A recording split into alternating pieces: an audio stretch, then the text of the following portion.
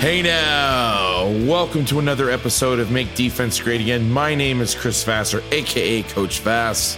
Thank you so much for joining us again as we wind down the long form version of the podcast. We approach the season day by day, it gets closer. I can feel it. It's coming. But before you completely bunker down for the season, don't forget to follow me at Coach Vass on Twitter and the show's account at MDGA Pod. You can also visit www.coachvass.com for more information. And also, we know you're going to get busy during the season. We know Twitter use is going to go down. We've already seen it. We've talked to a lot of coaches. I myself, we started on July 29th. So my usage has been down from normal, but we don't want to lose touch. So go to the website, sign up for the mailing list. And so you can get alerts to your email about the Q&A podcast during the season and any other news and notes. We're here for you to help during the year. We're going to have guests on answering your questions every week until the end of the season, and then we'll go back to the format that you've become accustomed to. Also, on another note, make sure to check out the podcast from the first couple weeks of the show. We had Kyle Kogan discussing Ripley's match versus Trips, the illustrious Don Brown, the one and only, and then a bonus podcast with Mark Marinelli, where we go through a checklist of things that you should check out during fall camp, all your situations, just things to jog your memory. So go ahead and check that out. Today's guest is Pat Fox, who is one of the best high school football coaches in the entire United States. I found Pat's stuff early on when I was coaching, and it became the Bible for me. To this day, we still use his linebacker reads, and they are second to none. Love his philosophy. He's really fun to listen to, really fun to engage with, and man, does he have some great insight in this game. Now, I do have to let you know that the conversation with Coach Fox and I got a little spicy, so some colorful language was used, so please be advised. Without further ado, I present Pat Fox.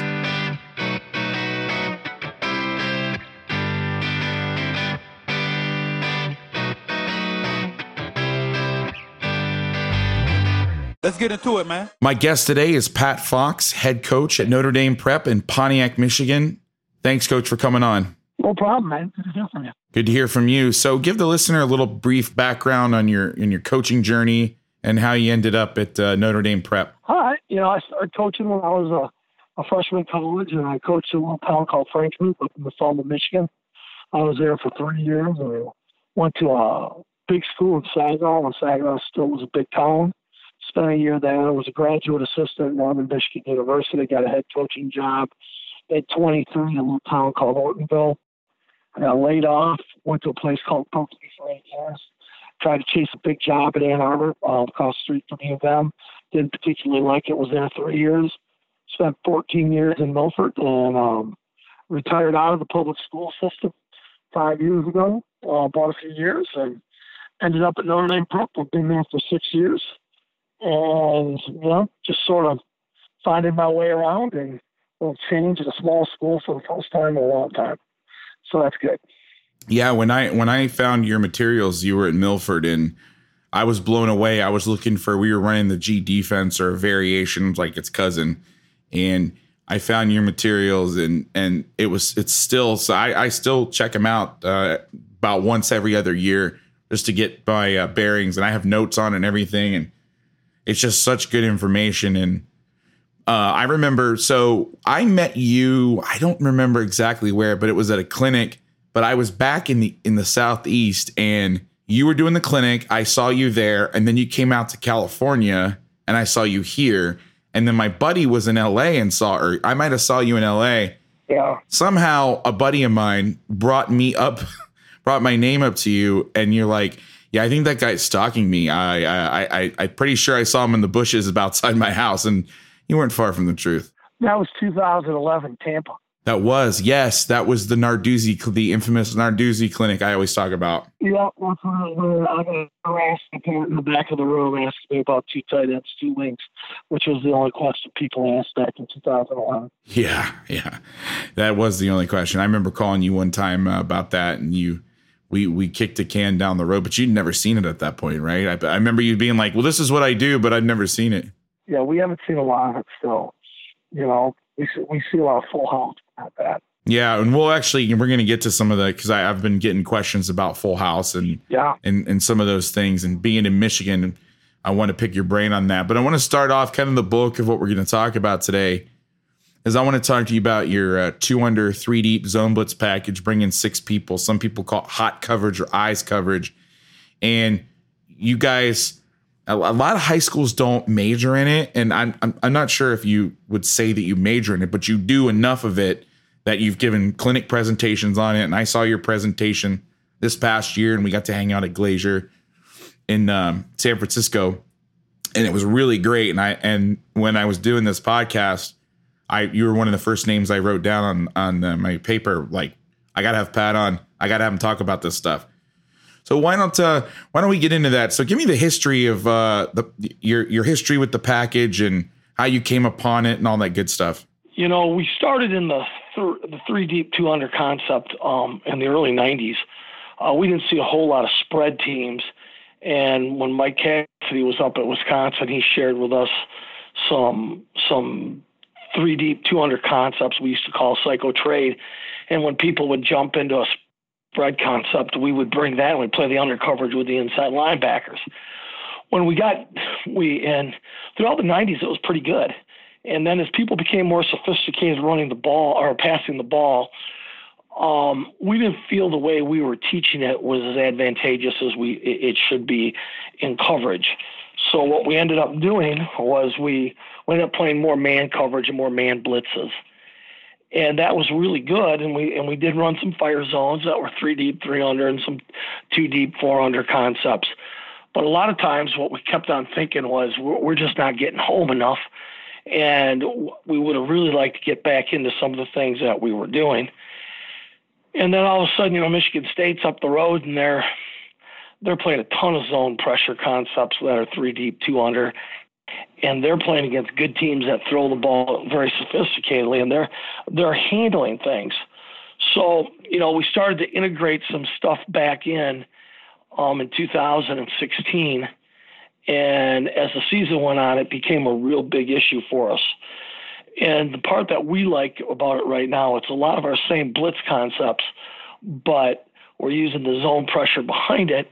And the nice part about it that I like is, it's great on, everybody on offense is trying to, get that big first down play to stay in pace with the chains. Well, we're thinking the same way on defense.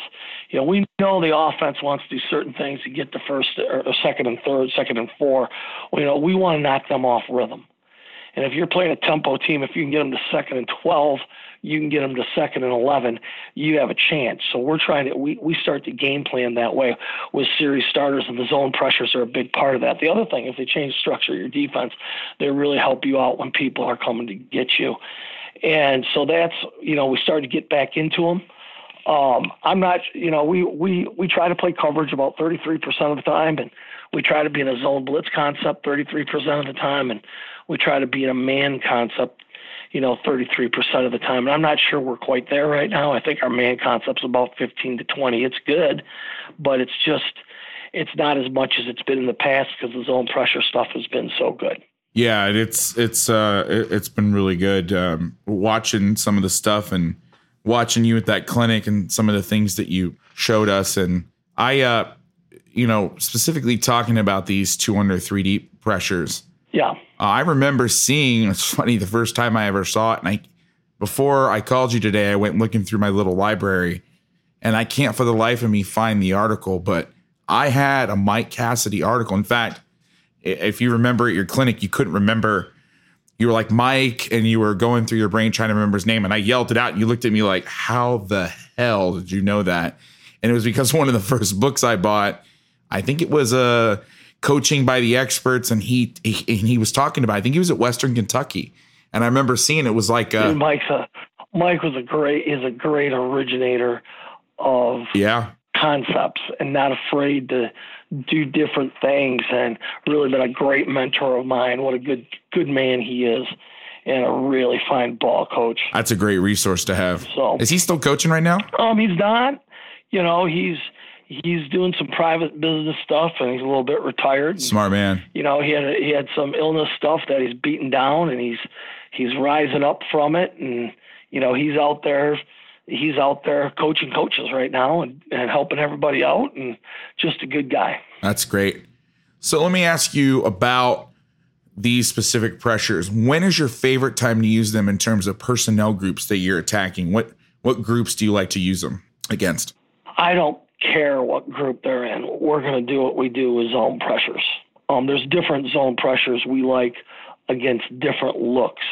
But when it comes to our 3 deep, 2 under concepts, I don't care what people are running. I think they're great versus the full house T people. I think they're great versus the spread people. I think they're comically unbelievably good against I formation and wing T. I don't worry about that. I think there's different blitz concepts I like based on personnel mismatch and game tendencies. But I'm gonna play zone pressures all the time. And we're gonna play a team that's really good with tunnel screen.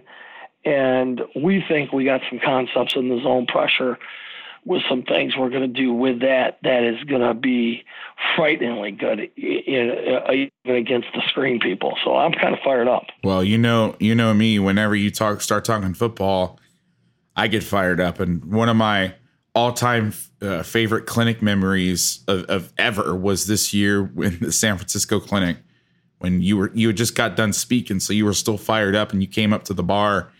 We had a big old table in the back, and you came and hung out. Everybody was like, I remember the next week when I talked to some of the people, like, that Pat Fox guy's amazing. Like, he fired me up. I'm like, yeah, that's why I've been bugging him for years to teach me football. Hey, it's contagious. The enthusiasm's contagious. Well, then, if you like getting older, man, it's a little harder. Yeah. But it's when you're doing things and you believe in what you're doing, and you get your kids to believe in what you're doing, it's a great game to coach. It is. Well, there's not many people better, if any, better at that than you. And so I'm happy that you're on and you're able to spread some of your wisdom. Now, you said there was nothing really that in particular that you like these calls versus that you said they're pretty versatile. Is there anything that you would stay away from using these specific 2 under 3 deep pressures? Well, I think, how do I want to say this? There's formations, not so much, because, we can game into your formations. We can, if we're not sure what we're seeing, we'll just auto it. Right. And what that means is we'll have a blitz, which we think is like really good to your, your best formation. If you come out in anything else, we'll go double A. And and stuff like that. So that doesn't worry me. Here's when the zone pressures aren't very good. All right, if it's 3rd and 5, the zone pressures aren't real good. Because you're gonna bring a zone pressure. Someone's gonna get the ball out fast. They're going to release the ball. They're going to catch the ball. You're going to hit the quarterback on release. You're going to tackle the kid at 6 yards, and it's a first down. Right. I don't like that. It's a down and distance thing for me. If it's 3rd and short and I think they're running, I'll take that chance. Right. But if it's 3rd and 5 and it's a quick game down and you're in a zone pressure, a lot of times I watch people run zone pressures on 3rd and 13, and I hate that call. 3rd and 12. I hate that call if you're like in 3 deep. Because, all of a sudden you watch the big arm college kid throws the out cut into the boundary, it's first down. Yeah. It's a rhythm throw. It's 3 steps from the gun, back foot in the ground, 14 back to 12, the ball's released and, first down. Well, I think there's better things to cover that. You know what I mean? Right. If I'm going to pressure you, I'm going to come get you. You know what I mean? I'm going to use something called our Goosebumps package, and I'm going to set my kids at 11 yards. I'm going to bring 7. That ball's going to come out fast, and you're not going to have time to run an outcut, and those type of things. And the down and distance scare me. I don't like it. If I think I can get home, I'll run them whenever I want. You know what I mean? But if I think you got a sophisticated passing game and you can complete a timing route on the boundary, when my kid starts to bail a little bit, I don't want to run it. and I don't want to give up the first down that easy. And that's sort of my concept where I don't like it. Does that make sense? Makes perfect sense. Yeah, the down and distance. Clearly, if we're playing a triple option team, there are certain things we do. When we're playing when we play a wing T team, there's certain things we do that are a little bit different.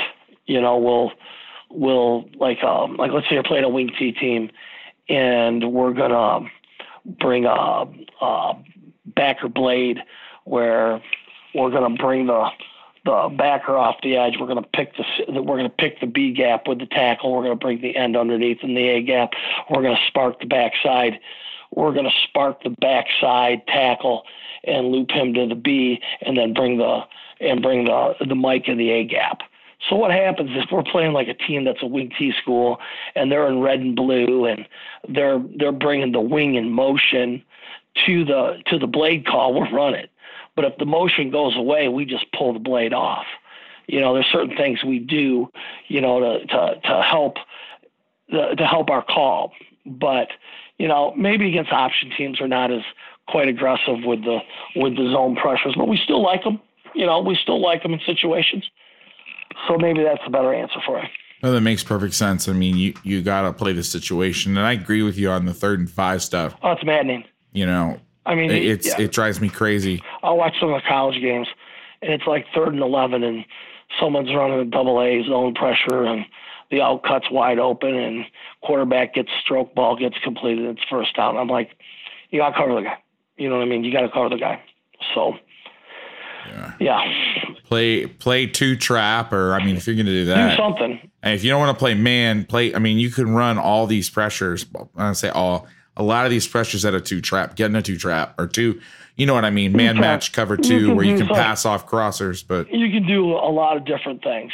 We don't do that. We got a couple things we do, that we're starting to do in 3rd and long we really like.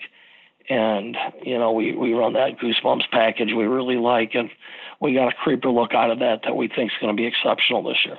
So I think I got better stuff in that down and distance. But, man, I like the zone pressures on 1st and 10. I like the zone pressures when you get backed up. I like the zone pressure when you're trying to push tempo on me, and all of a sudden, you got a personnel group, we think it's something, and we're able to come off the edge, and you're trying to run some type of a zone read concept, and you pull the ball and you get stroked, and now it's 2nd and 12. Now we're playing defense. And, I think you have to game plan to get ahead of the sticks, where in the old days, that's not exactly how we coach defense. Right. No, that makes sense. Oh man, I love talking to you.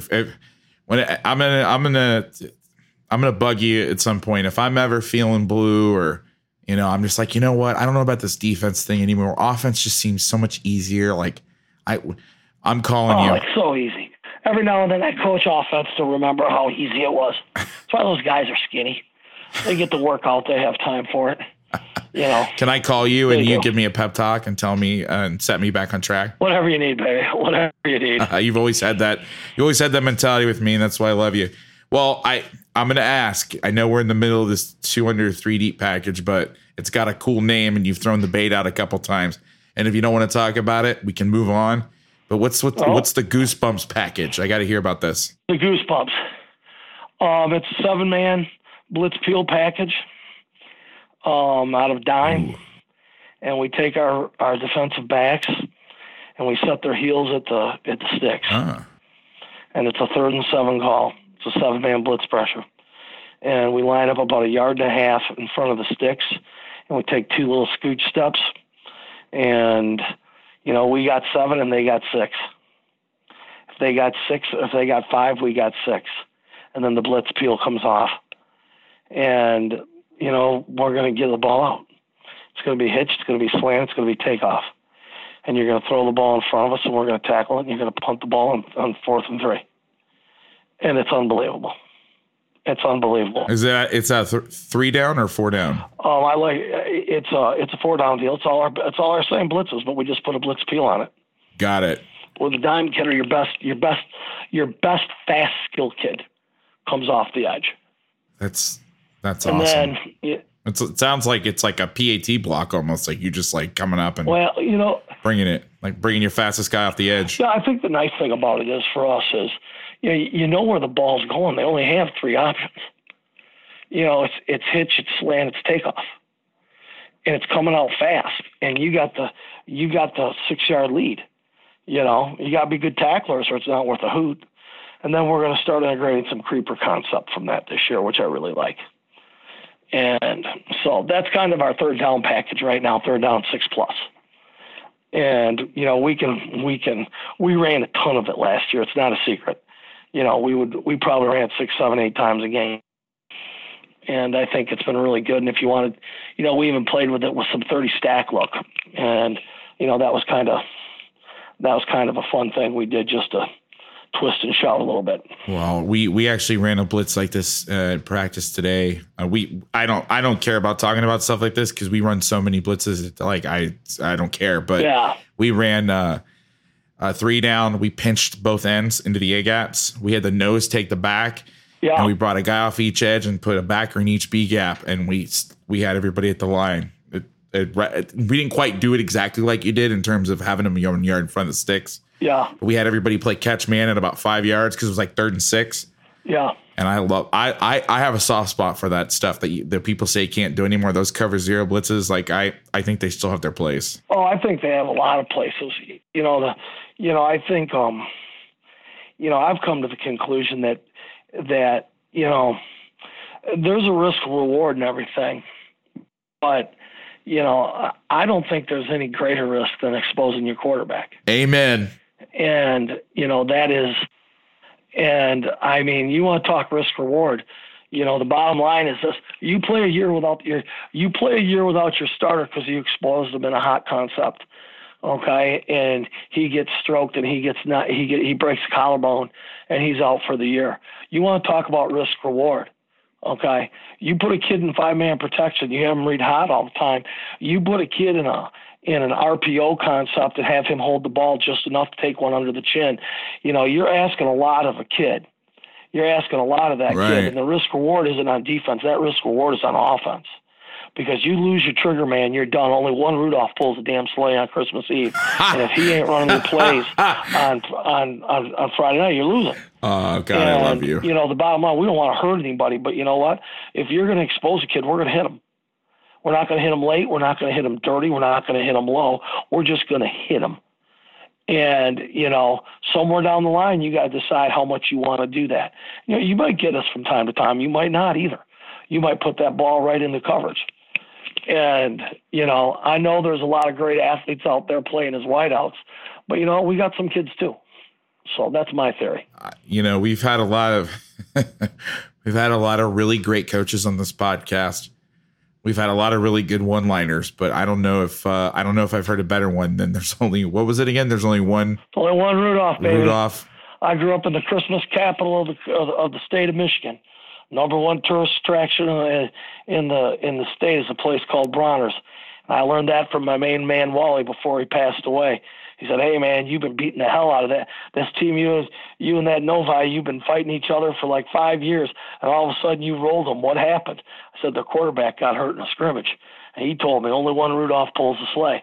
And that's great knowledge, man. And my main man, Wally Bronner, one of the nicest people who never knew football, told me that. And he's right. How many special quarterbacks do you have? Yeah. And, risk reward, we all want to talk about it until he's on his back. You want to see a team scurry? Watch a quarterback get blood on his jersey and have to come out for a play. They're all out of rhythm, let alone if he's lost for the season. So, those people have to think about that too. I'm going to have CPS calling me for this podcast. Well, I close the show. The last thing I say every episode is the old Buddy Ryan quote, "Quarterback can't see with tears in his eyes," which, damn it, if there hasn't been a more true statement. Well, I don't, you've heard me talk before. Oh yeah. We don't want to hurt. No. We don't want to hurt a kid. Yeah. But we most certainly want to challenge his ability to we want to challenge how hard he wants to compete. We want to be able to challenge how competitive is he in a physical game. And you know what? After coming out of the 7-on-7 season, I mean, come on. The first practice, the first practice with helmets on, I think I blitzed 90% of the time just because for all the anger I had to deal with was sitting back and having 4 and 5 Mississippis. Dude, it's the misery incorporated. Is there a better play than the tailback post in 7-on-7? Well, before we turn this into the Zero Blitz podcast, which I might need to have you back on in the year 2020 for that. Let's get back to the two, because I could talk about that all day. Let's get back to the 2 under 3 deep stuff. So one of the questions that I've always had and I've always gotten from people and kind of asked the same thing is, how do those underneath droppers fit in the grand scheme of things? And so I kind of wanted you to take us through each position and how the coverage works and kind of just your standard stance alignment key, like you're teaching it on a board. Okay. But obviously audio only. Okay. I think the first thing we want to do is we want to make it look like our base alignment, what we're playing most of that game. So if we're going to play a ton of 51, we want it to look like 51 in alignment until the movement starts. If we're playing a ton of 52, we want it to look like 52 in alignment. And generally speaking, not always, but in our defense, generally speaking, when we're running the zone pressure concepts, my inside 2 linebackers are handling blitz, and my outside spur kids are my skiff droppers. And we've always called them skiff players in the past, which means they're seam curl flat players. And what I think you want to teach your seam curl flat players is they have to be able to, in their game plan, what we teach our kids is they recognize what we call seam runners. So if it's 2x2, they have a seam runner in front of them. If it's 3x1, the seam runner's on the 3-man surface side. And what we try to do is we try to identify to our kids in game plan what routes are we expecting to see. And, the first thing we teach our kids is, we have to take away that quick answer. Right. If they're going to drop back to pass, we got to take away the quarterback's first answer so that by the time he looks to number 2 or the throw with width, okay, we're going to either get home or he's thrown off his back foot. And what we start to talk to our kids about is know the routes, identify the seam runner, know the routes, and when pass shows, all eyes are on the quarterback through your seam runner. And, the term is magic droppers. Well, there's not a whole lot of magic to it. You teach your kids how you want it to handle. So like when we throw against ourselves and we do it, we throw so much spacing concept, our kids pass that off real quick. And they're getting really good at that. And when they see that, and there's certain things you have to identify, and there's certain things that you must take away in for us that are priorities in the 3 deep, 2 under pass coverage. There's just things you have to take away. So if we're in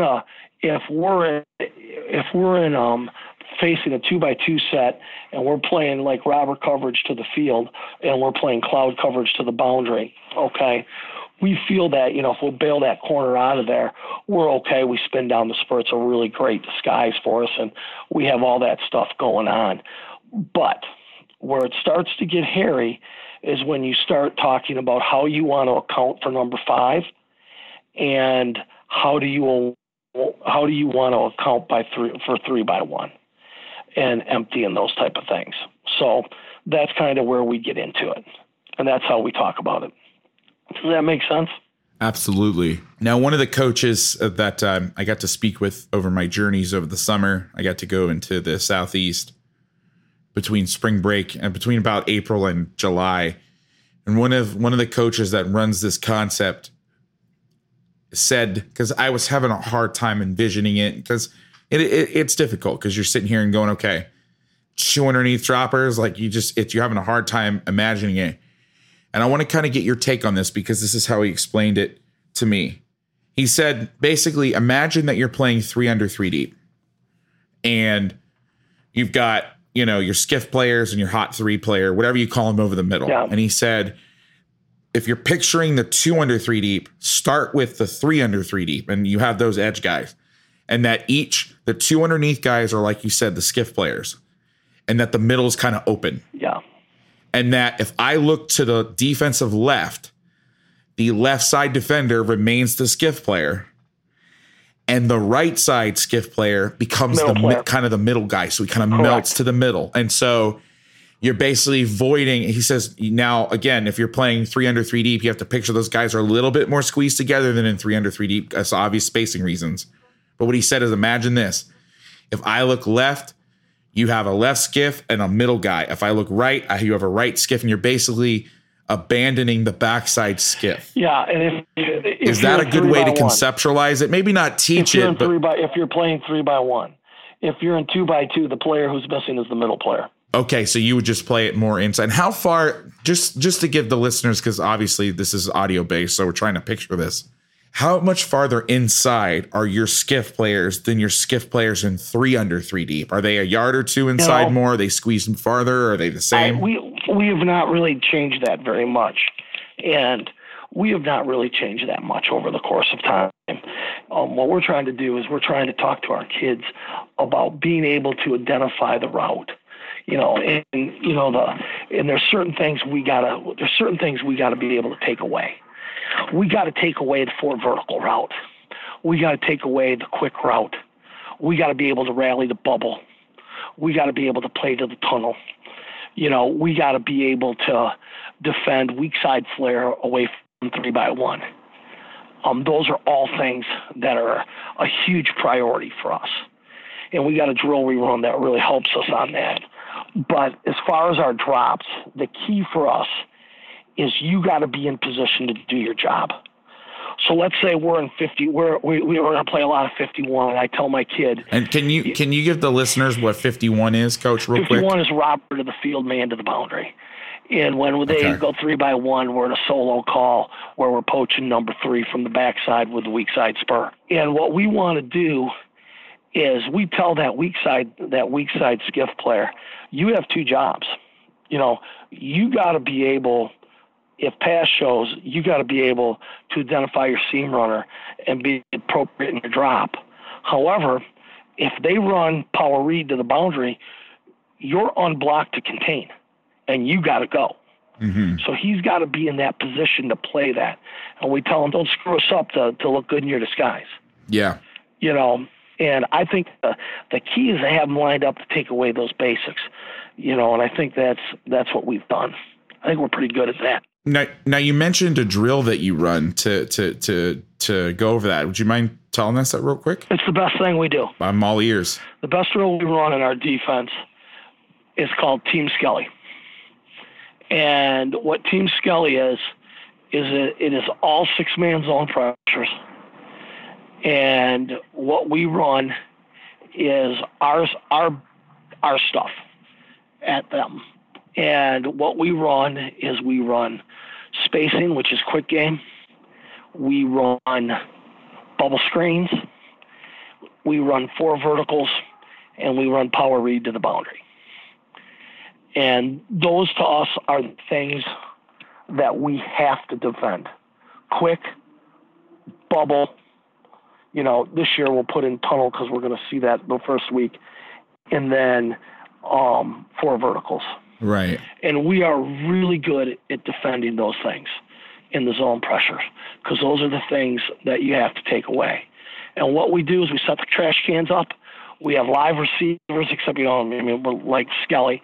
And we bring the zone pressure. And when that ball's thrown, it looks like a pursuit drill, but it is a proper fit drill. It is a turn and run drill. It is a leverage drill. It is proper angles in your blitz. It is proper peel back in the bubble. It is redirection. It is effort. And we do about 30 snaps, 10 in the hash, 10 in the middle, and 10 in the other hash. And we put it all up there. We'll go empty. We'll have to make our empty adjustments. We'll do all the stuff we have to do. And it's the best drill because our kids fly in it. And they just sell out. It's an unbelievable drill. They throw 4 verticals. We better be jamming those seams. they throw spacing, we better be able to match up with the inside kid, and the ball better come out to the arrow runner. It's just how it goes. And, that's our best drill on defense. Awesome. So take me through the coverage of the outside guys, the corners. How are you playing those guys in the 2 under 3 deep stuff? Okay. 2x2, we play traditional old school cover 3 from a bail look if we can. Okay. How deep are you playing those guys? Well, the boundary corner usually is in a press look. Okay. And the field corner, depending on the coverage, is he's either off or he's rolled, depending on what coverages we're playing. So let's say we're playing 52 as a base coverage, and they're 3x1. And when we play 52, when we're in a coverage and someone goes 3x1, we're going to play Vern, which is mini cover 2 to us, or we're playing cover 2 over the inside 10, and we're manning the field, the widest kid to the field. Right. Well, then both my corners are in press. Gotcha. And what happens is it comes from that alignment. And they'll use a traditional bail technique. Now, here's where I think the teaching has evolved. The first thing is, how are you going to handle 3x1 to the boundary? Okay, you get 3x1 or 3x1 to the field. And how are you going to take away the slant? Well, what we're starting to do is demand that kid up into the boundary right now. If they're 3x1, we're going to be inside leverage, and we're going to be playing off man on inside leverage. And I think it is. I think it's really helped us. With that being said, you better make sure if that tailback's weak, you're accounting for number 5. And that's the other part of that deal, is we have to always account for number 5. And that's where your coaching comes in. So let's say you're 3x1 to the field, and you're squeezing that inside leverage on number 1 to the boundary, and the tailback's weak. And if you're coming with an inside pressure, your 2 defensive ends, that end has to hug up that tailback. Right. If you're bringing an edge kid, you have to blitz peel that kid. Okay, and you can do that. And in the past, we've accounted for number 5 only when he's into the boundary away from 3x1. Now, we've talked about accounting for number 5 to the field, but sometimes we're just going to take that chance on hitting it home. And I'm not sure if we're going to take a good look at that this weekend and how we want to account for number 5, in the zone pressure. Right. But here's the big issue for us. When someone comes out and empty, how do you want to handle that? Because if you go a 6-man zone pressure, and they got 3 seam runners, you got 2 guys defending that box. Somebody's open. Right. So what we'll do is we'll pull a guy out, okay? And here's how we do that. If we are running a double B stunt, okay, it's the B stunt guy to the 3-man receiver, or to the 3rd dropper. If it's an A stunt, it's the A gap guy to that dropper. And then if it's a blade call or an edge call with what we call a bang, the bang's called off. So we always are counting for number 5. And I think that really has helped us. I think that's really helped us. If 5 is to the field in a tailback position, we don't worry about him. If 5 is in the boundary away from a 3-man set, we're gonna blitz peel or hug him up. And if 5 is empty set, we got to pull a backer off the blitz and be in a 5-man zone pressure and be able to be 3 deep, 3 under, and protect that box with that extra guy. Or you're gonna have a guy stand in the middle of your defense on a 5-yard route, running a long way, and no one wants that. It's not a winning business model there. No. When it comes to the coverage and some of the aspects with that, your middle of the field safety is pretty much going to play the same as your regular middle of the field safety. Yeah, when he plays cover 3, we don't play a ton of it. He plays aggressive read, off run pass. He keys it just like he does in robber coverage. Right. And if pass shows, he pushes his ass to the middle of the field. Yeah, so he's sitting. He's not bailing out of there, right? He's like a cheat safety, some people call him. Yes. When pass shows, he's going to start get for going. You know what I mean? Our biggest problem we have with our safeties is they want to sit on everything too much because they play so much robber coverage. I hear you. They want to sit on everything, and sometimes we don't need that from them. Sometimes we need them sitting on top of the 4 vertical route. But if it gets home, man, it gets home. Yeah. Hey, I'm with you, man. Now, you've been doing this for years. Have you found that teams do they try and max pro? Do they leave 6 in, or do they try to get 5 out? How do you find on average most teams try to beat you with that stuff? Quick. They try to get it to the flank, and they try to get it fast. They try to get it fast out. The other thing they try to like quick screen you with a stack or quick screen you or, something like that. And I'm not sure that's all bad, but that's what we spend most of our time defending it. So we feel pretty good. Right. The other thing that we think that people try to do is, we'll get some sprint out against it, which is solid concept. Now, if we think someone's going to sprint out, we'll bring that blade so we have the backer off the edge pulling him up. And then all of a sudden that sprint out's not so good. Yeah, it's not great. Not good at all. Now, do you see teams trying to throw it to the back, just try to deal it to the back real fast? Or do you feel with your flare control they got it? Yeah, we do. We get all that stuff.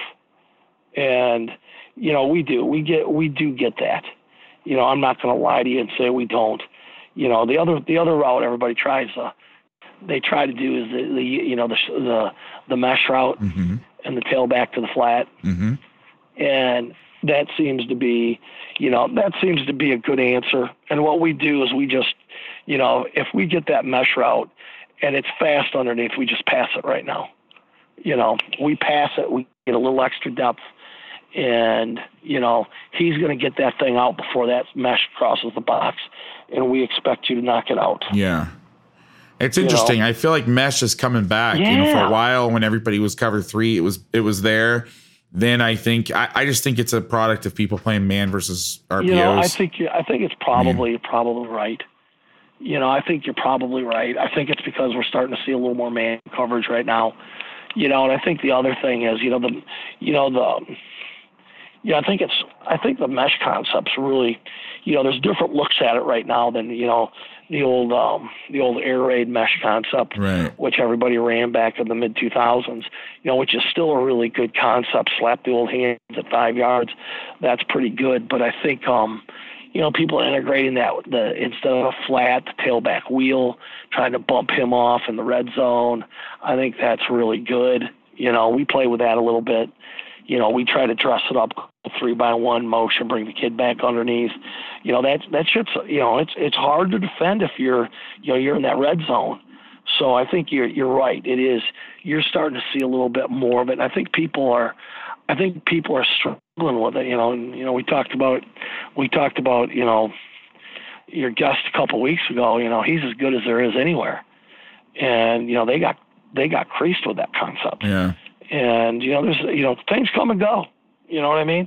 Things come and go out of the defensive package, and, in 1997, we weren't playing very much robber coverage. We were playing one rat with a low hole, high hole cutter with a one high safety. And, yeah, I don't think, we never played with we never saw a mesh route or a crossing route ever. No.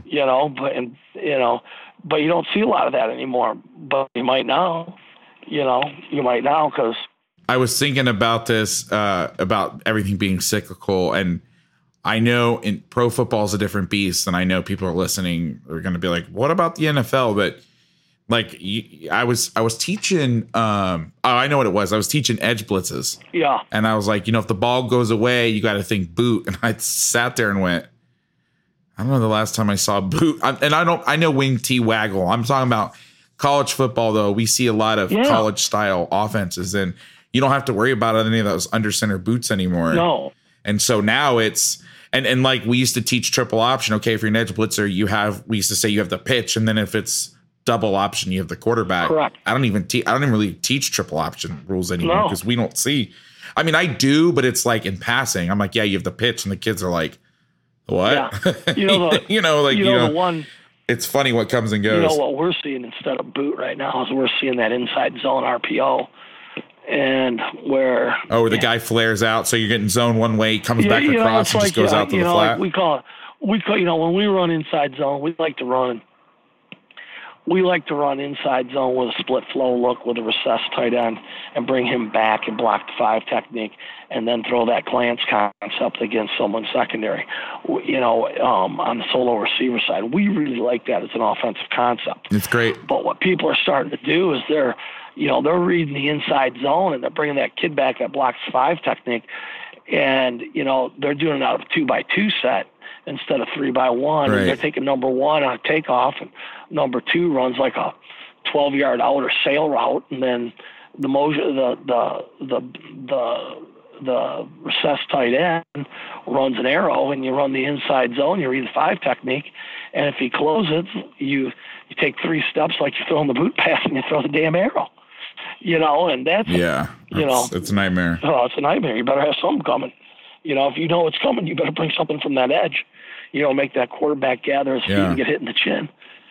And, so that's just sort of how I feel. Yeah, it's funny, what's old is new again. And I talked about this. I honestly don't remember now, but I was talking about, being a 4-2 guy. And I know I think you disagree with me on this, but being a 4-2 guy, when I grew up running this defense, inside backer plugs were not a huge, from the guys I learned from, were not a huge, like that wasn't the first answer you thought of, because you have 4 down linemen, you only got 2 linebackers. You would move the front and do some of this stuff and bring edge pressures, and that was kind of like that was the reason you got the 4-2-5 or 4-4. Yeah, but now our stunt forever was Psycho, where we brought the 2 spurs off the edge. Yep, 1 off each edge. And that was our number 1 stunt for 20 years. Yeah, we didn't run it the last 3. You know what? We actually, I coach, and maybe if I can, you've taught me a lot over the years, but maybe I can convince you into putting it back in. We ran it last year out of a 4-3 look, where we basically the weak side backer was always going pretty much. The Mike brings it off the edge. Yeah, that's how we run it. And God, it was one of our best pressures because it was balanced. You had pressure, especially against pistol, where you didn't know where they were going to open. Anyway. Just throwing it out there and thinking about it. But what happened? We, every now and then we jump into the 30 stack look. And we can still bring those 2 overhang kids or 2 outside stack kids with that concept and still play the zone pressure behind it instead of always being in man when we do it. Because you're pretty relegated to man when you're in the cycle thing. I think we can tag that up with our goosebumps concepts, but I'm not sure yet. I got you. I haven't put enough time into it. I'd like to dust it off because we're going to play an I formation team late in the year, and I'd like to have that ready to go and shoot. We hadn't seen I formation, since Marcus Allen graduated college. I miss it because at my last stop, we saw the top 3 teams in our league every year: wing T, double wing, I formation, stuff like that. You can go to bed early. Yeah, you can go to bed early. You're gonna line up. You're gonna play G defense. You're gonna play robber coverage. You're gonna squeeze the box. You're going to play some up. You're going to move your line. You're going to bring some edge pressure. You're going to jump into the bear front every now and then, maybe a little viper front, and vavoom. Exactly. Game plan's in by 8:30. Yeah, I'm ready to go. I'm ready to go to sleep. But you're. I tell you what, you're panicking during the week when you can't fit that power play up. So anyway, what I was going back to what I was talking about with the inside plugs, but I found that as a good. I know we're not really getting real deep into the RPO world now, but I mean, we were at practice and we just slanted the nose one way and brought a guy in the A gap, and it was like you would have thought we brought some exotic blitz. Reinvented the world. Yeah, it's just funny. Like you're sitting there going, "All right, well, I would have never thought this would be one of the things that we're doing right now, but here we are." And so, but anyway, so now we've talked about the coverage. We've talked about when to use it. We talked about, going back to the 200 deep stuff, when you like it, when you don't like it. But now I want to get specifically into the pressure patterns. And the question I always get specific to this is everybody wants to know, what do you do versus 3 things? What do you do versus 11 personnel, Y off zone, like zone stretch? What do you do versus 11 personnel, Y off power counter? And what do you do versus 10 personnel kind of RPO, zone lock, zone read? So going back and starting over again, 11 personnel, split zone, Y off, even Y on zone, whatever. What are some of your favorite pressure patterns to run versus that stuff? Well, I think there's, is in a rundown, there's a couple things I really like. If we're playing a zone team, I really like the concept of what we call blade, where we pick the outside of the B gap with the defensive tackle, and then we bring the end underneath into the A gap and bring the backer off the edge. And here's why I like it. Okay, you get these offensive linemen, right, and they're taking their zone steps and they're running on track, and they're really comfortable with that. Okay, so you get like a nasty 3 technique who's got a little bit of explosion in him. Okay, and he gets a little bit wider than normal on the snap of the ball. That tackle takes that zone block. It's your 5 technique, and your B gap tackle comes off and like strokes the sucker in the hip. Okay, and knocks his ass down. Okay, and then the end comes underneath. Now, what's that say to that tackle on the next time he runs that play? And they're running stretch. And the last time he ran stretch and put his foot in the bucket, he got his ass ear-holed inside out and never saw it coming. Okay? Sometimes I think we need to take our defensive linemen and we need to haul them off and attack the offensive linemen and beat their ass. I think if we can come off and we can strike the offensive tackle and knock that fat ass off his course and onto his ass, and he doesn't see it happening, I think we got something going on. Because then the next time they run that zone play, he's supposed to be looking for, block that C-gap defender. Well, you know what? He's looking off his in the eye hole because he got smoked the last time. And all of a sudden, he's getting stroked. And you know what? You're on defense.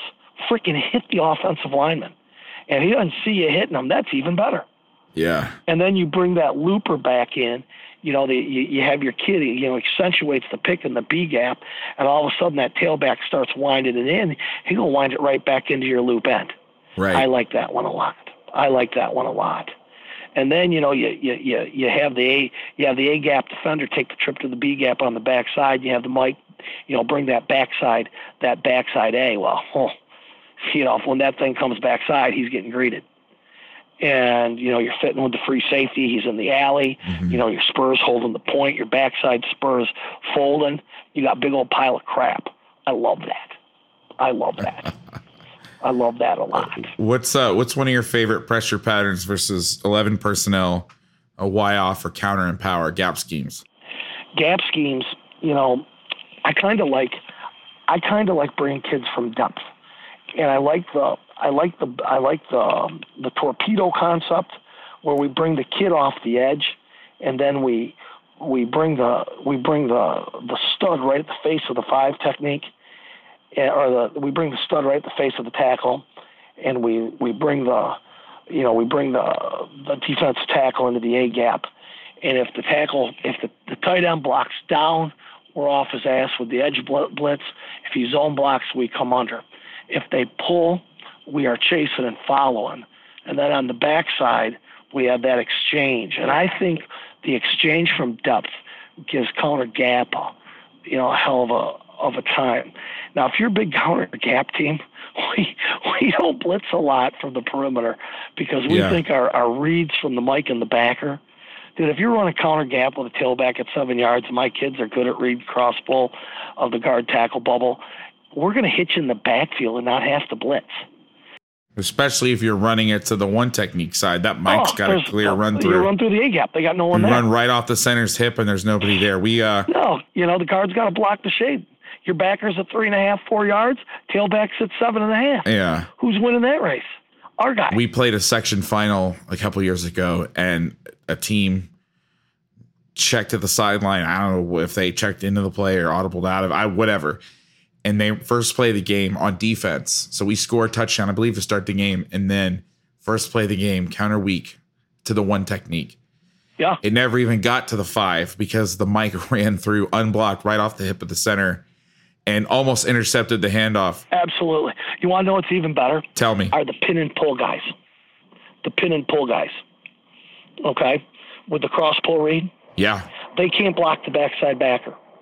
The pin and pull guys can't block the backside backer. Nope. Or the other one is I like the wing tee from the gun. Uh-huh. Okay, you see, when I was a wing T guy for like 20 years. Uh-huh. Okay, when you're running buck sweep. Okay. And you're also, let me stop you for know, a second. You're also an offensive coach. So when you talk spicy about offensive coaches, that's okay because you're an offensive guy. See, I can't do that as much because I'm not an offensive guy, but you are. I'm bilingual, baby. All right, so you can go after him. I don't want the hate mail directed towards Pat. Oh, I'm gonna tell you right now. The one thing that when I was on sabbatical when my kids were little, I took 2 years off, and what we did is we redesigned our offense and things we liked in those 2 years. And what I did is I took the thing I hated on defense and put them into our offense. And I think those are the things that make you a better coach on both sides of the ball. I think I worked for good people when I was young, and I worked for the best offensive line coach in the country, Buck Nystrom. And he was, I knew you were going to talk about Buck. And Buck was my teacher. I had him and Nick Saban as my classroom teacher at Michigan State for the football coaching class. That's amazing. In 1984. And Buck and Nick would also always say the same thing. If you want to get your ass beat, hire someone to coach your secondary and hire someone to coach your offensive line. But if I'm a high school coach, I'm coaching the secondary and I'm coaching the offensive line. And for the first 20 years of my career, that's what I did, because those are the places that get your ass beat the fastest. And therefore, I've always been on both sides of the ball. And I've always tried to, if I could coach defense, that was good. If I had to go coach offense, I would. But, as I told my guy who's my offensive coordinator this year, you're going to be the offensive coordinator until I'm tired of watching you call plays, and then we're going to win. And, and I love Jason to death. He's really good. But we got to score the ball. And, I think my guy's as good as any. I think my coordinator's as good as any, and he understands what I want, so I don't worry about that a whole lot. And when I had Billy DeFilippo as my offensive coordinator, he was as good as there was. I didn't even question what was going on offensively, as long as I could block it as an offensive line coach. So when we talk about the offensive side, and I take jabs at those guys, it's easy. The year I was an offensive coordinator and that's all I did, I mean, I was exercising, I was kayaking, I was biking, I was done working every night. I'm imagining you kayaking. Can we go on a kayak when you come back? I got my own boat, man. We need to kayak when you come back to California. Me and you, I'd sink the damn thing. When I'm fit, we'll go kayaking. No, I love that stuff. I used to love to go up the river and then float back downstream. That was good times. Get up there early in the morning, you get your mind right. And I know why guys in the coaching world fish, because it settles your mind. Right. And I got the same thing out of kayaking and biking. And so the only difference is when I bike, sometimes I used to go off the trail and get my ass kicked, and that wasn't nearly as good as just floating. But I think the offensive guys, they do have it easier, But I think sometimes we on the defensive side, we do some things wrong too. And I think the best way of saying that is, I like what I run. And I'm going to run what I run. And I may pattern it. I may game plan it. And I got to do all the statistics stuff and all the analytic stuff. And I have to do all that for my call sheet. But you know what? I'm going to play 51. If I'm going to play 52. If you oversplit me, I'll be in a read coverage and be in 41 or 42. I'm going to do that. I'm going to be in 6-man zone pressures. I'm going to bring man pressures. And because that's what we're going to do. I'm not going to reinvent my defense every week. I'm going to play with the tools in my toolbox, and I'm not going to reinvent them. I'm not going to change techniques. If I have to change my techniques every week, I'm not coaching schematically very good. Right. So when we talk about what we teach our kids, our reads better be the same for everything, and our concepts better carry over from week to week. Now, how we fit it, how we do things based on what the offense gives us, that's a little different. But we're going to do what we do. And I think sometimes we get a little neurotic in some of the things we do on the defensive side. Right. And we probably don't need to, but we do because that's what we do.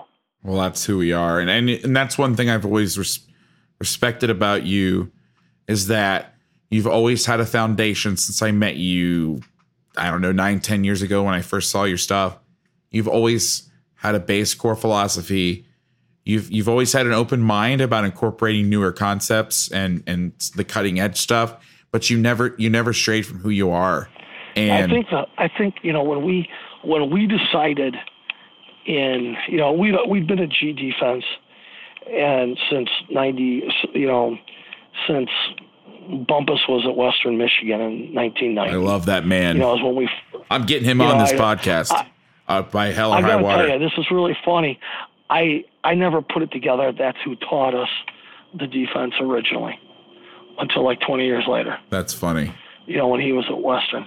But, I think, in my opinion, okay, what we do fundamentally and how we teach our kids fundamental techniques, how do we key things, how do we play blocks, how do we use our hands, how do we tackle, how do we redirect, how do we fit certain things, those things have not changed. Right.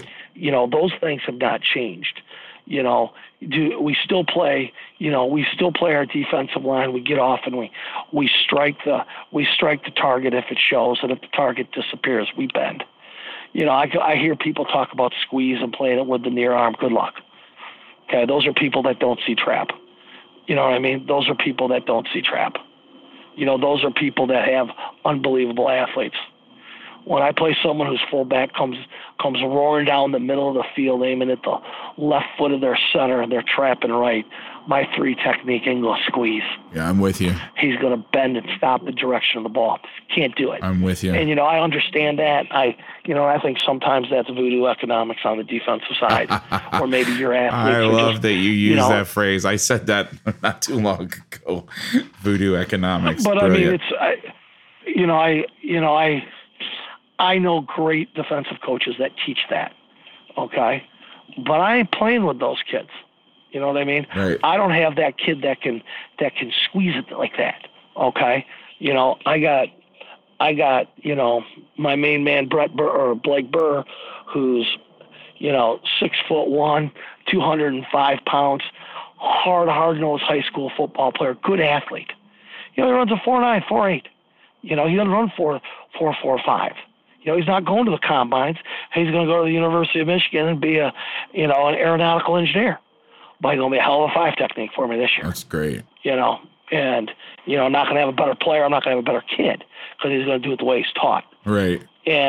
But those kids have to understand what they're taught to play fast. Mm-hmm. And that's always been our big thing is teach fundamentals, get our kids to run to the ball.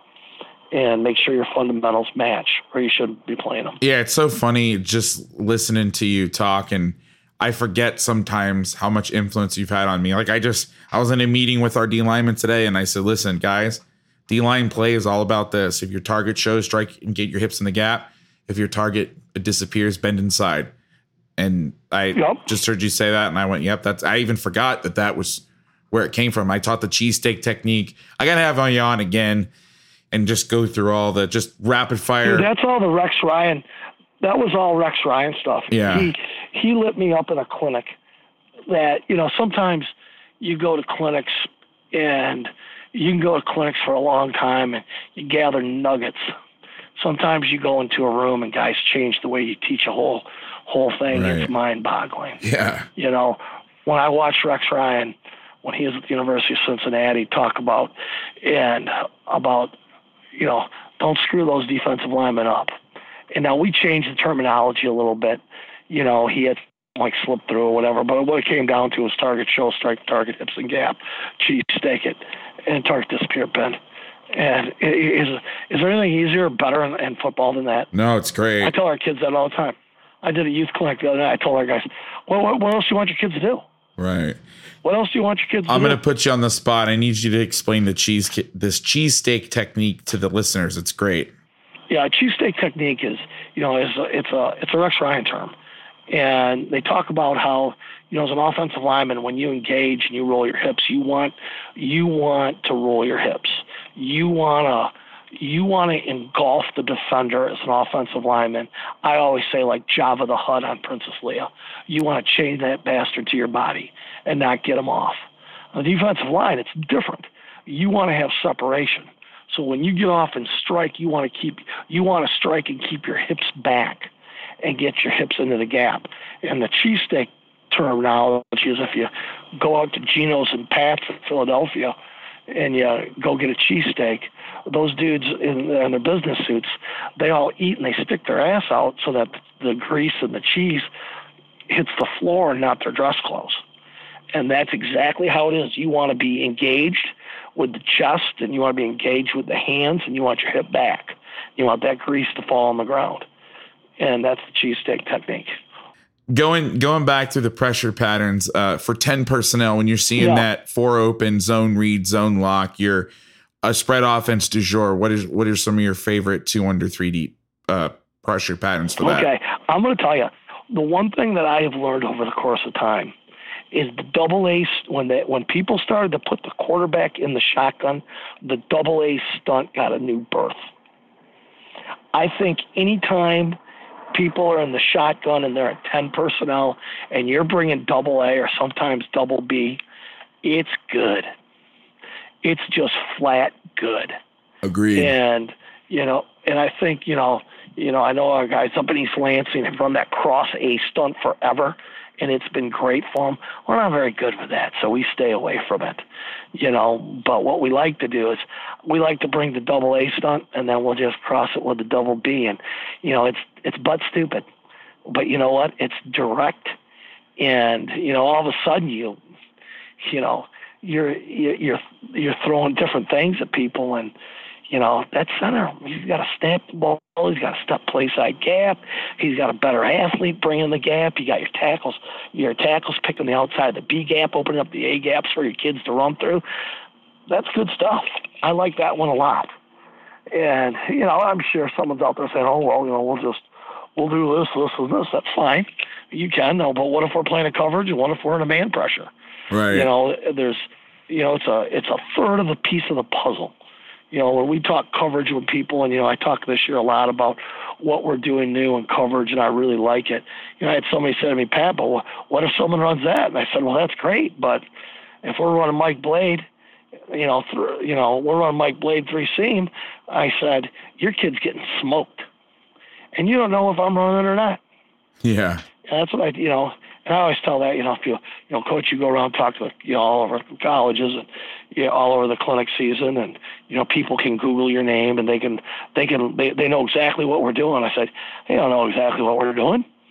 They know, they can read the 271 pages of the defensive playbook, but, the question is, what are we running from that? Right. And it becomes paralyzing. I mean, if I had to play some of my best friends and coach against them, I don't know if I'd get anything done because I've seen everything that they could do. I think it becomes a hindrance. Yeah, I think what you want to do is just be who you are and do what your kids do best. I love that about you. You've always been who you are, and every time I talk to you, you got a new wrinkle, but you always stay true to yourself, kind of going back to what I was talking about before. But I found that this year with the tight front stuff, and I'm going to take out my soapbox for a minute.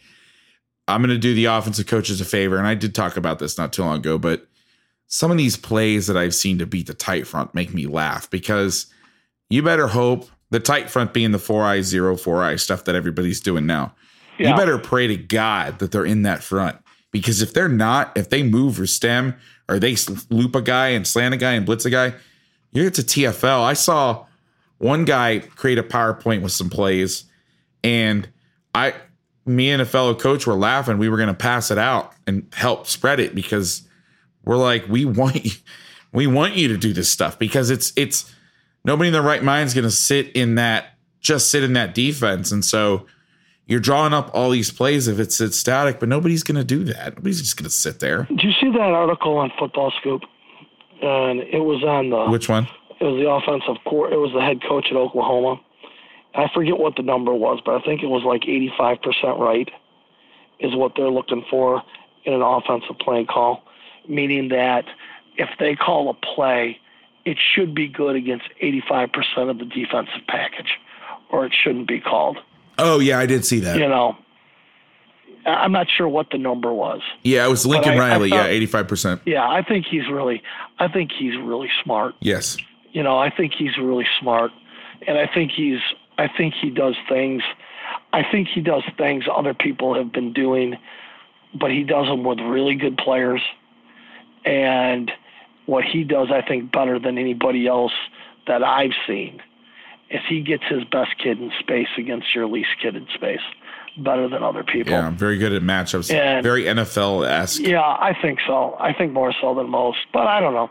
I could be wrong. I haven't seen him play much, but it always seems to me that they have the matchup in a route, or they have a matchup with their quarterback on a defender of the run, better than most people. And I'm not saying other people aren't good. Yeah. I think that's a great philosophy. If you got a scheme that's good against one thing, beautiful. Okay. Yeah. Beautiful. Run it. And, Well, what's funny about Lincoln Riley is, they played Bama this year, and Bama was doubling their best guy, and they were still getting him open on the plays they were doubling him. I was like, how? It was crazy. Yeah. Anyway. Yeah. So I think he's good. Yeah, he is very, very good, very, very talented. He's made a lot of, and he has great players, but there's a lot of school with great players that don't maximize them like he does. I don't think his, and this could be my opinion, and it could be really wrong. I think he has great players, but I don't think he has that elite kid they have at Clemson in Alabama, in Georgia. No, besides quarterback, I completely agree with you. I think that, Alabama, Clemson, Georgia, they have those deep defensive linemen that they rotate, and to me, that's the difference in those three schools and everybody else. They just have that depth at defensive line that allows them to play defense different than other people. Right. Well, I was at Bama last year, and it's funny. I told the story to my kids. To your point, Quinnen Williams was not a starter in spring of 2018 at the beginning of spring. He was not a starter, and he ended up being the number 3 or number 4 draft pick in the NFL. Oh, yeah. So I want to talk to you about your linebacker reads real quick. I still use them to this day, guard, tackle, bubble, and near back. Just if you wouldn't mind telling the listener the basic overall reads, and tell us if they have evolved, and if not, from the advent of the spread and more of that stuff that you're seeing. We learned the keys back in 1990 from Western Michigan, and I think it was Coach Bumpus. I'm not sure. Okay, and they were reading the cross pull of the guard to the near back, and what that meant is a guard pulls behind a center, and when he pulls behind the center, it's trap, bootleg, or counter, which basically means that the near back is going to lie to the direction he's going to is not the direction of where the ball is going. Right. And what we do is, if you get a cross pull read, you run the crease, and the crease is defined on the hip of the center when he turns back. And so if you have the bubble to you, and you're running the crease like, because the bubble moves all the time. You're running the crease, and the guard's coming down on you, and it's trap. You're going to fit that off the hip of the center. And if it's trapped, there's going to be a hell of a collision with the guard if he's well coached. If he comes high, you're going to walk through and make the play. It's a really good thing. If he comes low, you're going to strike him. When I mean low is on his angle, and you're going to strike him, and your tackle's going to bend, and the hole's jammed, and it's going to bounce to your 5 technique and your backer. When you see the cross pull, you run pull. You scream out pull, and then your partner, who's getting a false key, is just immediately pops, takes one step of width, protects himself behind the end, then plays back to the ball as it declares. If you're playing with the B and the C gap nest to you, and you get the guard tackle pull, your backer is going to run the crease. And we talked about this earlier. If you're running counter, and that center turns all the way back to the 3 technique, and the guard blocks down on the 2-eye or the shade, however you want to run them, and that backer reads it and runs the crease, he's hitting the tailback of the backfield. There's no one there to block him. Conversely, if someone's running pin and pull and they're running it to the tight end edge, or they're running buck sweep from the gun, okay, they have nobody. You know, when you run those schemes, you don't have anybody on the cross pull. So if someone's running pin and pull, and they pull the backside guard, okay, and they pull the front side, the tackle or the guard, whoever they want to pull, who's blocking the mic? Nobody. If you're running buck sweep from the gun, when you run buck sweep, all right, your center blocks front side. He blocks the front side A, and the fullback blocks the backside A. But if you're running it from the gun, you don't have a backside A player. So what you do is you take your center and you turn them back so your backside guard can pull, and once again the mic runs the crease. It's a tremendous deal. Now, if there's no pull and you have the bubble too, you're a 31 player, which means if the ball's inside of you, you play the A gap. If the ball's outside of you, play the inside of the B gap.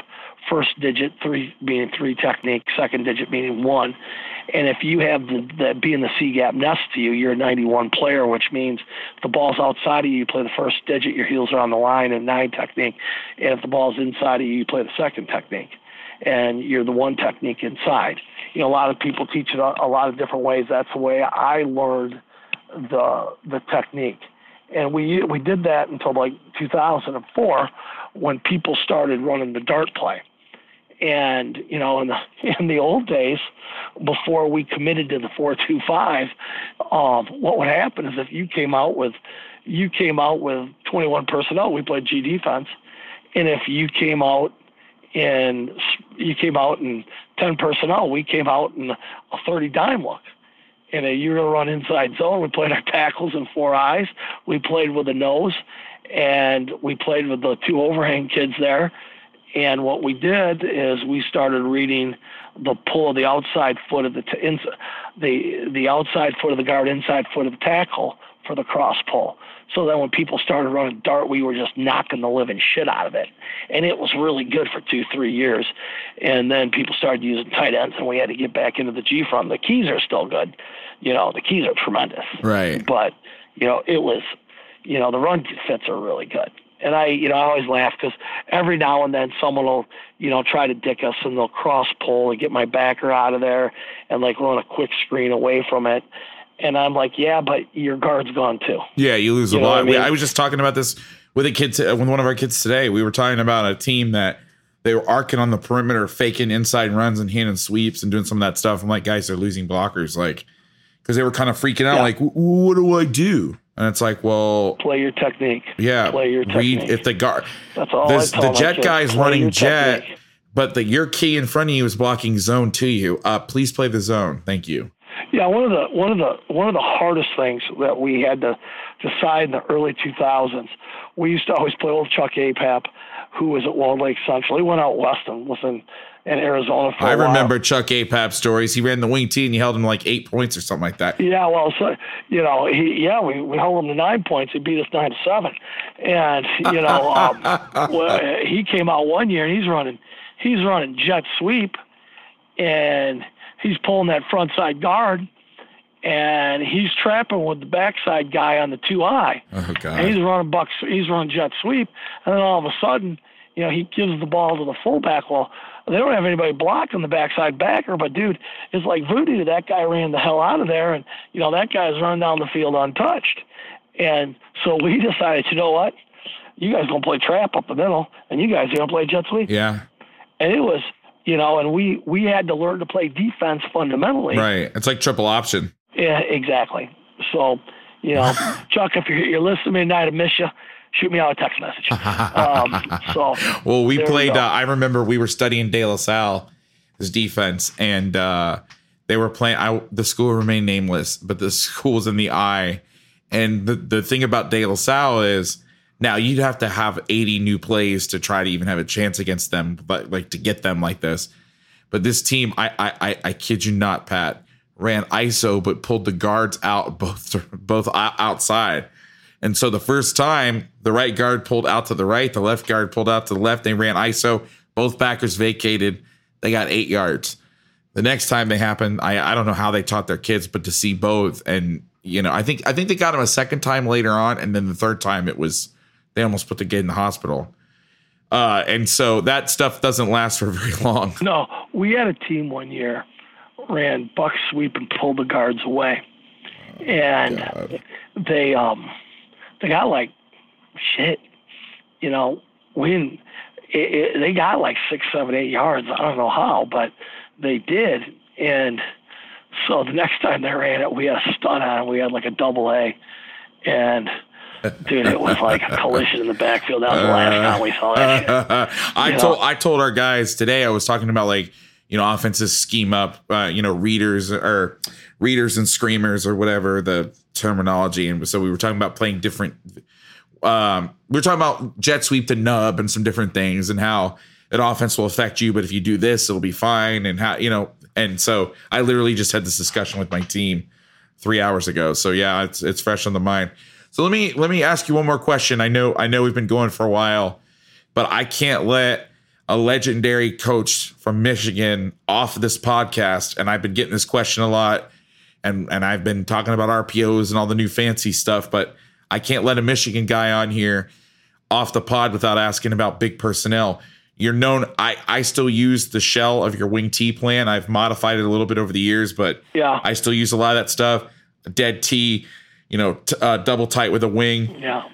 Kind of go through your generic philosophy for the listeners, because I get this question a lot, and I've been saying it's coming. I think when we play a T formation team, you got to decide.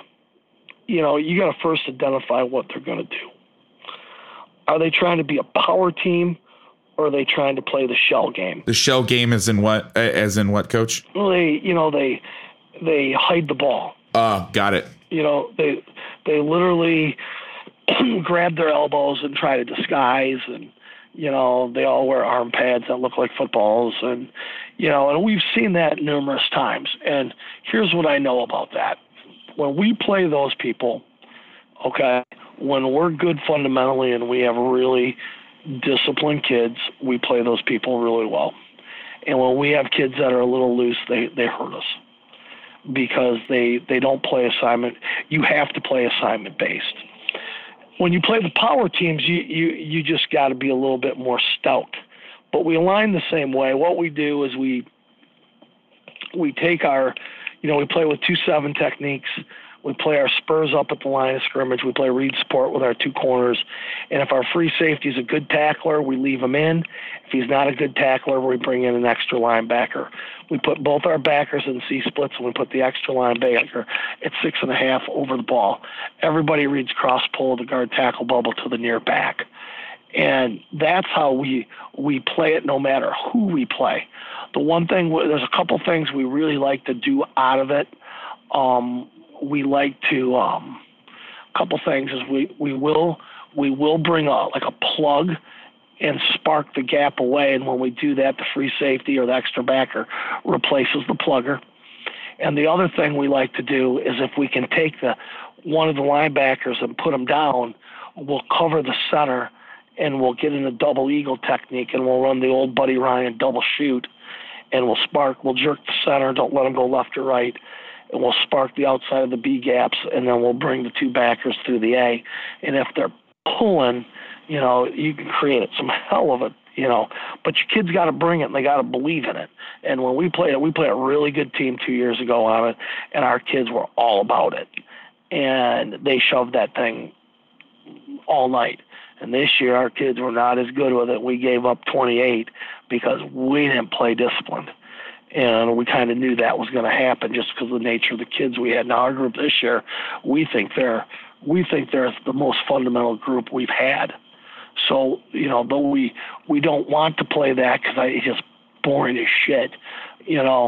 We don't mind playing that. We'll play a team in week 2 that'll line up and try to power us off tackle, and we handled that real well last year. We were just young. We had a bunch of underclassmen, and so that and they played that really well. So in my opinion, I think that's really good. You know what I mean? And I think that's how we've played it. You know, we've played the wing tee differently, you know, but how we've played it has been really good. I would tell you the biggest thing about the full house tee stuff, in my opinion, is it's the hide the hoagie guys that are hard to defend, because your kids got to be so locked down with their keys. And, you know, all of a sudden the fullback's grabbing his arms and you go up to whack them, and, you know, all of a sudden everybody's grabbing their arms and you let go of the fullback and you're on 6 yards down the field. To me, that's not football. You know, I'm not going to tell an athlete to grab his arms and when he gets stop and then start running again. But people win with it. So who am I to judge? Yeah, it's been successful for a lot of people. We've seen variations, but it's funny because people will ask me, because we've played a lot of big stuff out here. Yeah. And they'll say, well, what would you do? And I always ask, you know, formation's only as good as what you do out of it. So go through it with me. And it's way different. The stuff I saw was way different. In fact, there was a guy I infiltrated. I'm probably giving myself up here. They probably don't care, but I infiltrated like a 3-back offensive coaches, like Yahoo group or something years ago. And I got as much intel as I could. And I opened those playbooks and I had to close them because I got scared.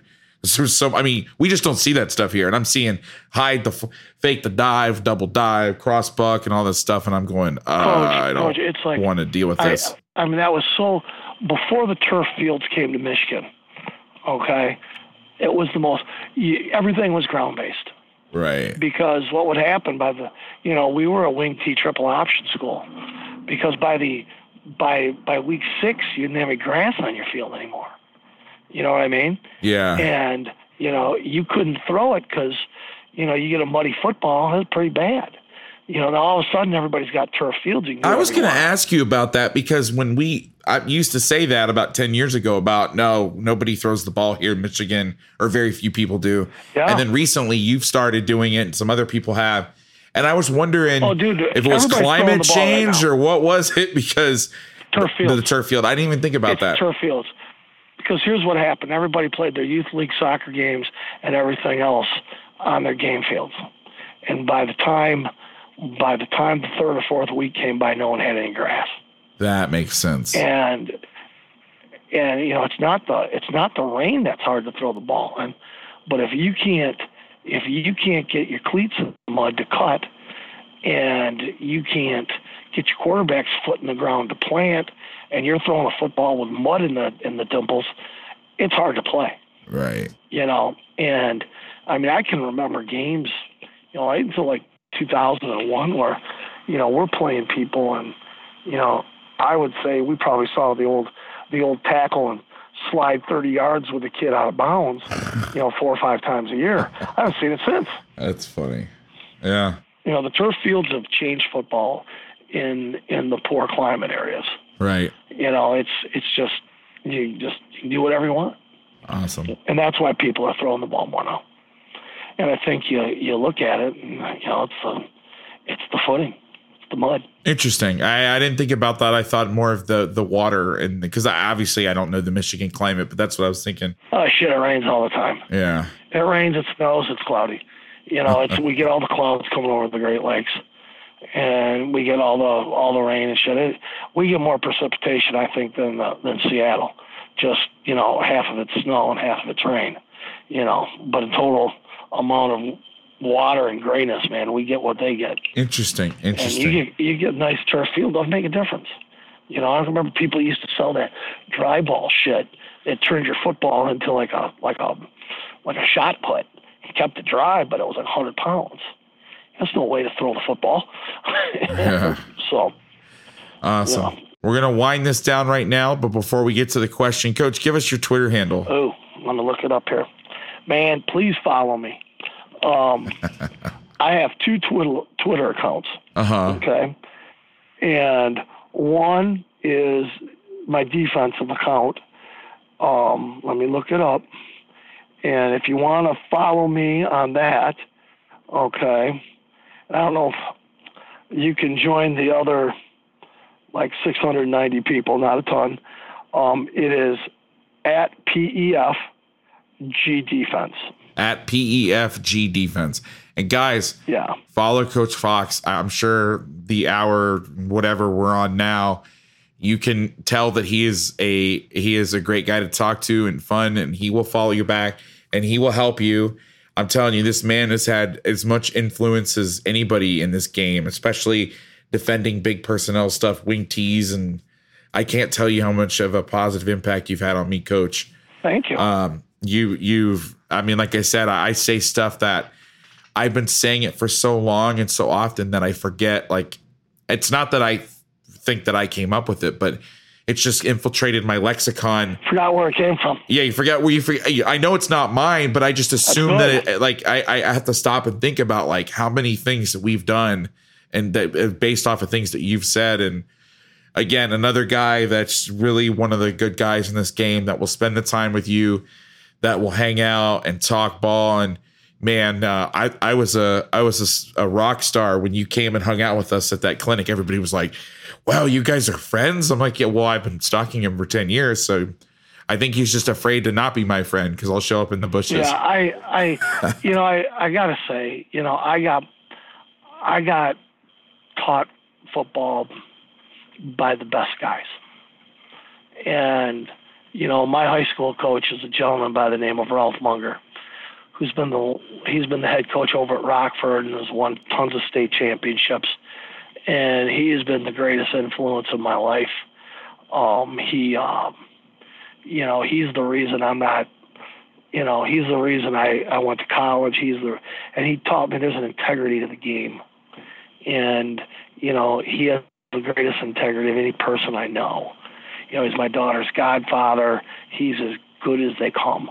And I worked for a guy named Jimmy Urich, who was the head coach at Saginaw Arthur Hill, won a state championship there. And Jimmy was a hard worker and taught toughness and detail and organization.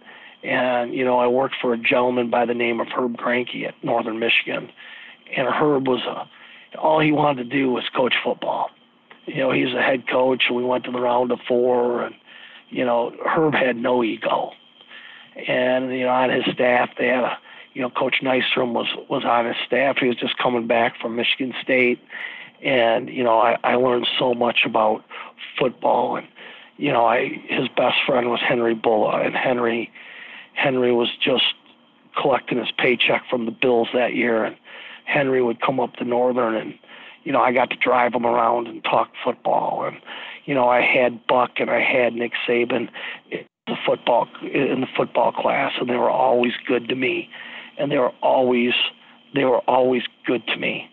And when I got my first head coaching job, I was 23, and I didn't know what I was doing. And I had great mentors.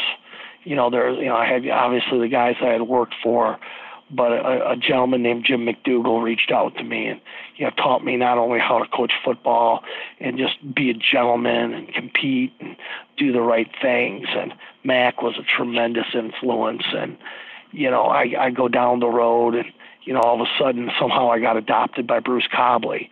And in my mid-30s, all of a sudden I'm Bruce's guy.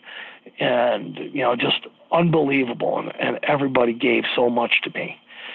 So when people want to talk football, it's just how I was raised. There is I can't remember his name right now. They're going to kill me back at Notre Dame. But there's a gentleman, they used to, I'll think of this, but I go to football clinics, I didn't have money to sleep, in a hotel room. And, some of the old guys who had big staffs and they were big schools, they'd get extra rooms so I'd have a place to crash.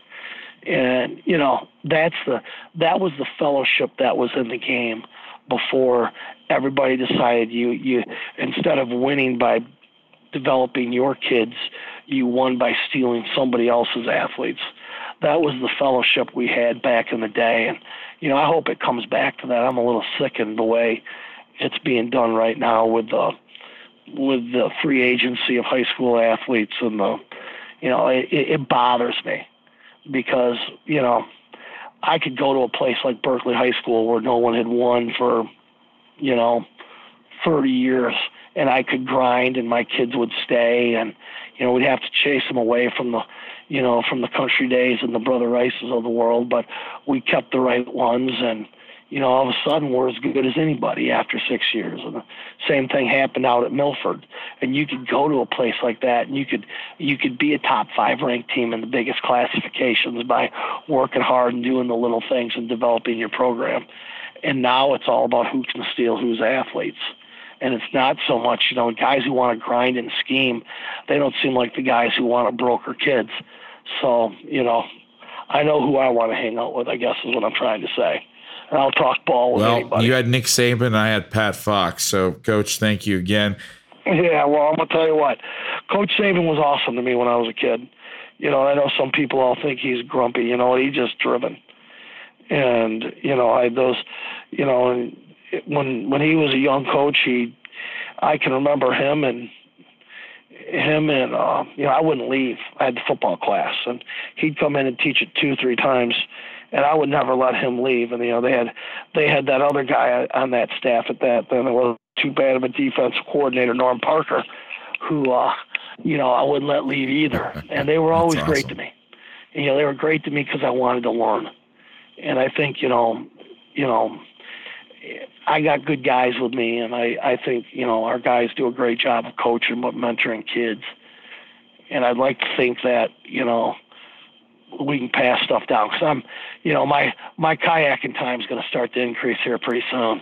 Well, you better save me a spot in that boat, Coach. So let's get into the championship question. Yep. So you can get to your workout in the morning. Give it to me. Okay. So here's the scenario. You tell me what you're going to do.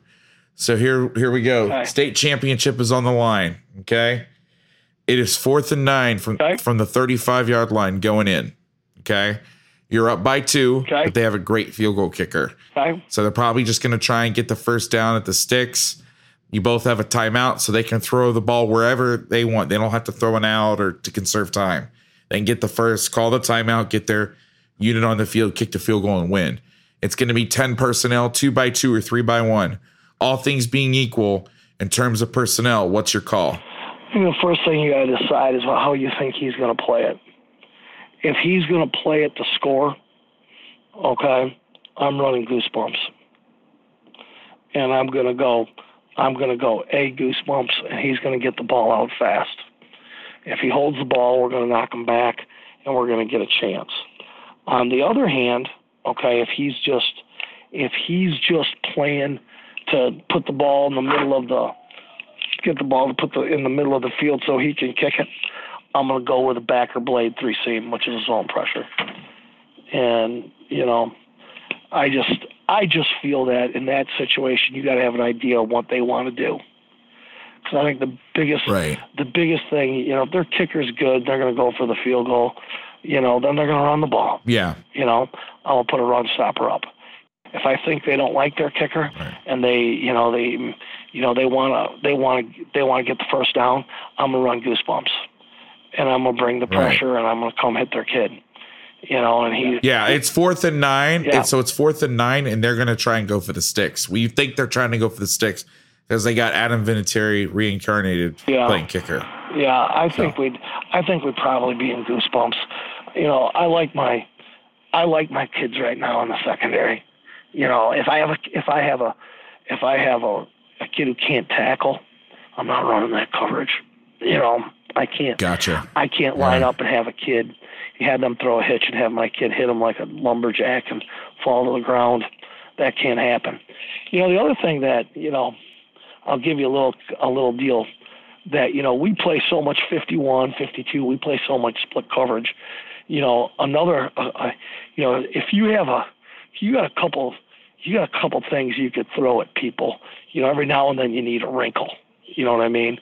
So we could come out and play mini, which we don't play against 2x2 very much. We could come out and play mini and play coverage and line up and man the field kid and then play 10/2. We could do that, or we could pull a tackle. We haven't done this in a while, but it was always kind of our fun thing to do against 10 personnel. We'd pull a tackle, and we'd line up at a 30 front and put our ends head up, and we would man the widest field guy, and then we'd rob to the boundary, and then we'd play cover 5, old school robber cover 5 over 10. Nice. Yeah, I like it. We've done that before. It's just a wrinkle, you know. It's just a wrinkle, and you got to be able to. You got to be comfortable doing it. But you know, all of a sudden, your quarterback might make a mistake, and it's a match coverage, especially if he doesn't think he's going to get it over there. You know. So that's my answer. Awesome. Coach, thank you so much for your time. I really appreciate you coming on the show. Absolutely. Best of luck this season, and let's get together in 2020. All right, man. Here's the deal. I'm going to be in Dallas. I'm going to be in Atlanta. I'm going to be in Pittsburgh. And I'm going to be in one other place this year for Glazier Clinics. But I know I'm in Atlanta. I know I'm in Dallas. And I know I'm in Pittsburgh. And I can't quite remember where the other place is I'm going to be. I don't think it's West Coast, though. But, you know, come see me, come visit me, whoever is out there, we'd love to see him. He's worth going. He's worth the trip. Go for it, guys. All right, Coach, take good care and have good practice. You know, I'm sorry to hear what happened to your community. That's horrific. You know, your people were on our prayer list at school. Okay? Yeah, I appreciate that. You bet. I will. We certainly appreciate that, Coach. Thank you. Thank you very much.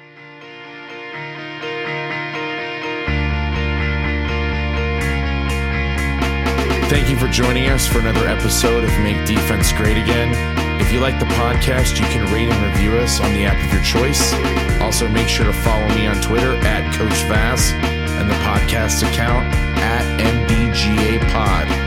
Also, be sure to visit the website www.coachvass.com to see links to our pop-up clinics, guest blog posts, links to articles, and forms to fill out if you're interested in having me consult your football team in the offseason. Also, there's a way to sign up for our mailing list so we can keep you informed on important news and announcements. And when the in-season Q&A podcasts begin, you'll be able to go to the website and submit questions for any game planning needs you have that week or any other topics you're interested in. This podcast exists because of listener support. If you like what you've heard and you feel it's worth donating, you can do so by going to www.coachvass.com/donate to see the links for PayPal, Venmo, and Cash App, or you can Venmo me directly at Coach Vass or Cash App me at $Coach Vass. The funds are now being reinvested back into the site and the podcast to continually improve the products. And lastly, never forget, the quarterback can't see with tears in his eyes.